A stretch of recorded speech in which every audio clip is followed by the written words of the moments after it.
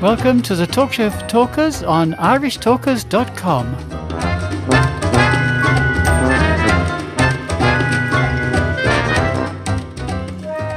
Welcome, Toastmasters, to the third episode of this weekend's offering of the Talk Show for Talkers. And you have the erudite Paul O'Mahony, and Paul is going to be telling us about the most useful project in Pathways. So this is going to be good. I'm going to listen to this. Over to you, Paul. Thanks very much, and greetings, listeners. I'm not going to talk about beauty. I'm going to talk about useful. The most useful project on Pathways. You are using Pathways, no doubt, and you have your own opinion, and I'm going to give you mine. There are two projects, and I'm going to talk about one of them, but let me get one of them out of the way first. There's a project which involves you in formulating the vision for the rest of your life or for your business.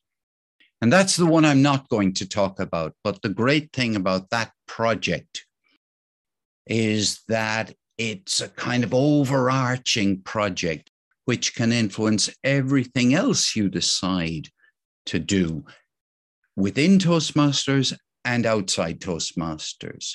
But I'd like to talk, and that's an individual project, but I'd like to talk about what I'll call a social project. That is a project that you do within Toastmasters or within Pathways, which involves you having to communicate with other people in advance of doing it.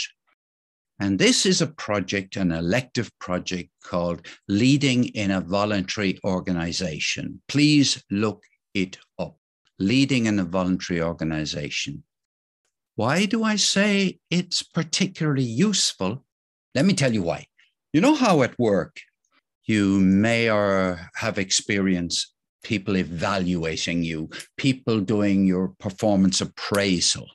And it used in the old days particularly be, you went in for your performance appraisal and your manager told you what they thought of your performance. Generally speaking, you weren't really asked to contribute very much at all.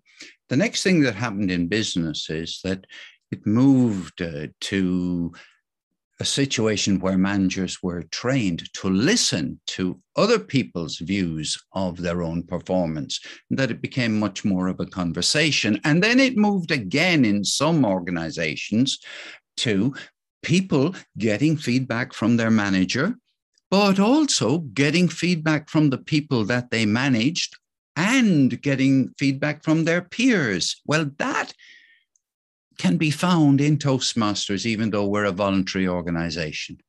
There is a project which you can't do unless you get feedback from people. Number one, people for whom you've been a leader. And let's just say they are people, let's call them followers. So you're a leader and you get feedback from your followers. Also, you get feedback from somebody who has some kind of supervisory role over you, let's say. For example, the club president supervises, responsible really, for the behavior of the club committee. They're there to ensure that everybody does their job and to help those who aren't able to do their job during the year. So in that sense, you can get feedback from your club president. And the other one is that you can get feedback from your peers. Well, there's a 360-degree questionnaire. Just to give you an example, the person who's filling it is asked a question about you. To what extent does this person provide a clear sense of purpose, direction, and responsibility to team members? There's a question. And it ranges from, well, basically they badly need to do it a lot better, to right up to the other side, which is they're exemplary. And there are a whole number of questions like this: manages issues in an effective manner, a whole lot of statements which people are asked to comment on. And then, and here's what's so wonderful about it, it asks the people who fill out the 360-degree evaluation form, provide an example of how you positively contribute through your leadership. So in each of the sections of this 360-degree feedback, you have a number of statements, and there are numbers opposite them. And then there's a specific question, which includes a question like, how can the individual we're talking about improve their leadership? Now, since the purpose of Toastmasters is to empower individuals to become more effective communicators and leaders, isn't that a great question? How can the person improve their leadership? Then you have a section on communication. First statements are, a person is open to constructive feedback. Do you think the person, if you're doing it for them, is open to constructive feedback? And it goes from one extreme to the other. I mean, the words used are developing, emerging, accomplished, excels, and exemplary. It's basically a 5-point scale. And somebody's going to give you, if you're doing this project, you're going to get some feedback on that. And then you're going to get an answer to the question, how have you, let's say, demonstrated effective communication skills? So that's a bit like saying, here, give me an example. And then you're asked, describe, or you're given information about, somebody tells you how they describe how you've implemented the feedback. So it's a mixture of how have you shown your communication skills and how have you basically taken in some feedback and used it. So I won't go through the whole thing, but it covers leadership, communications. It covers also your interpersonal skills, how you get on with other people. Great questions like perceived, you're perceived as trustworthy. What do you get? 1 to 5. Great things. And then you're asked question, how would you recommend that the individual improve their interpersonal or relationship skills? Now, there's stuff about teamwork, there's stuff about problem solving, stuff about motivation, stuff about prioritizing, stuff about how reliable you are. Now, can you imagine anything more valuable for you if you're in a leadership role in a voluntary organization? This could actually be any voluntary organization.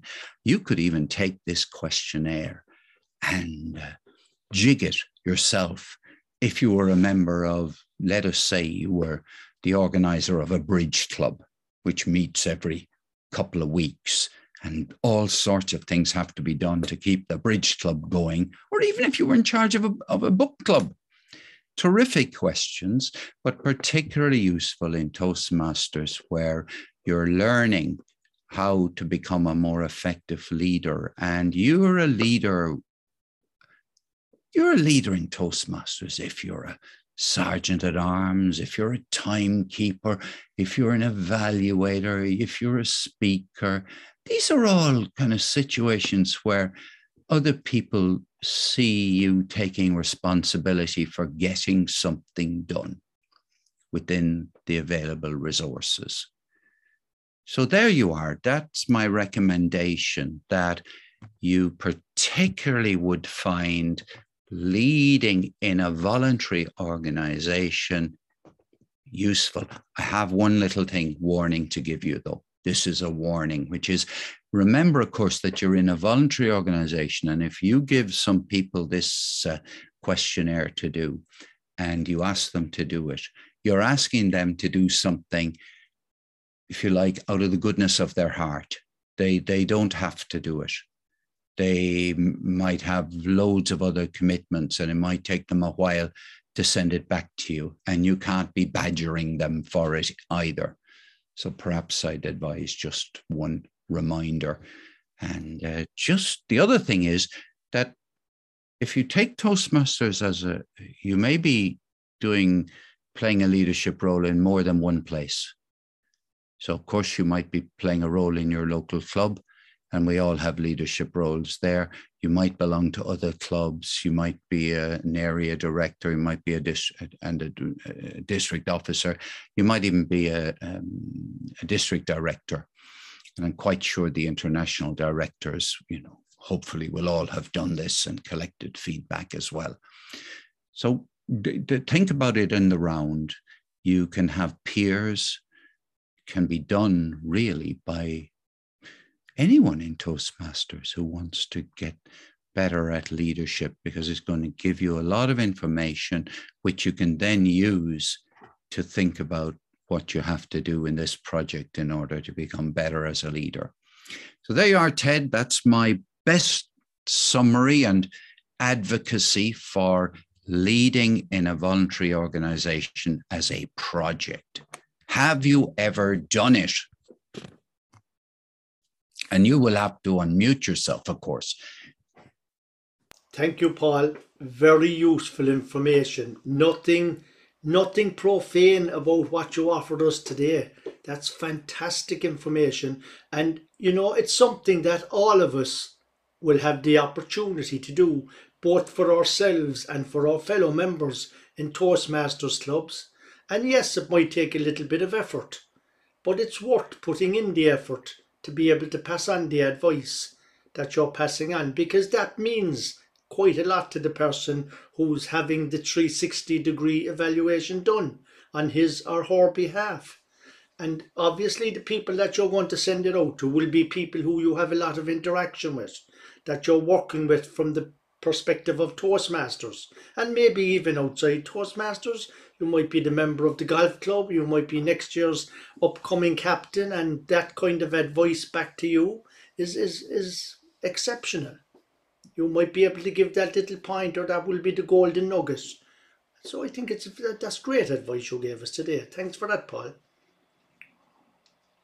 Well, let's hope, I certainly do, that some of our listeners will rush off to the elective, look at the learning materials that are there for it, and they are excellent, I have to recommend, and do it. I guess it demands a certain bit of courage, because you're going to ask somebody to give you feedback, and they might well give you feedback you didn't expect, but that'll be a little bit of getting out of your comfort zone in order to learn. And that's what Toastmasters is all about. Excellent. And that's great advice as well before we do it. Well done, Paul. Thank you for that. And I hope you all enjoyed Paul's version of the most useful project in Pathways this week. And we would like to remind you that tomorrow in segment 4, we will have the fantastic Therese Kinahan again with us to carry on the conversation that we started in episode 2.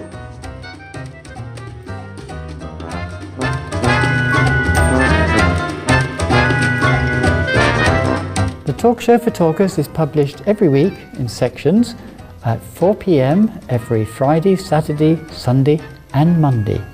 Go to our website, irishtalkers.com, for more information.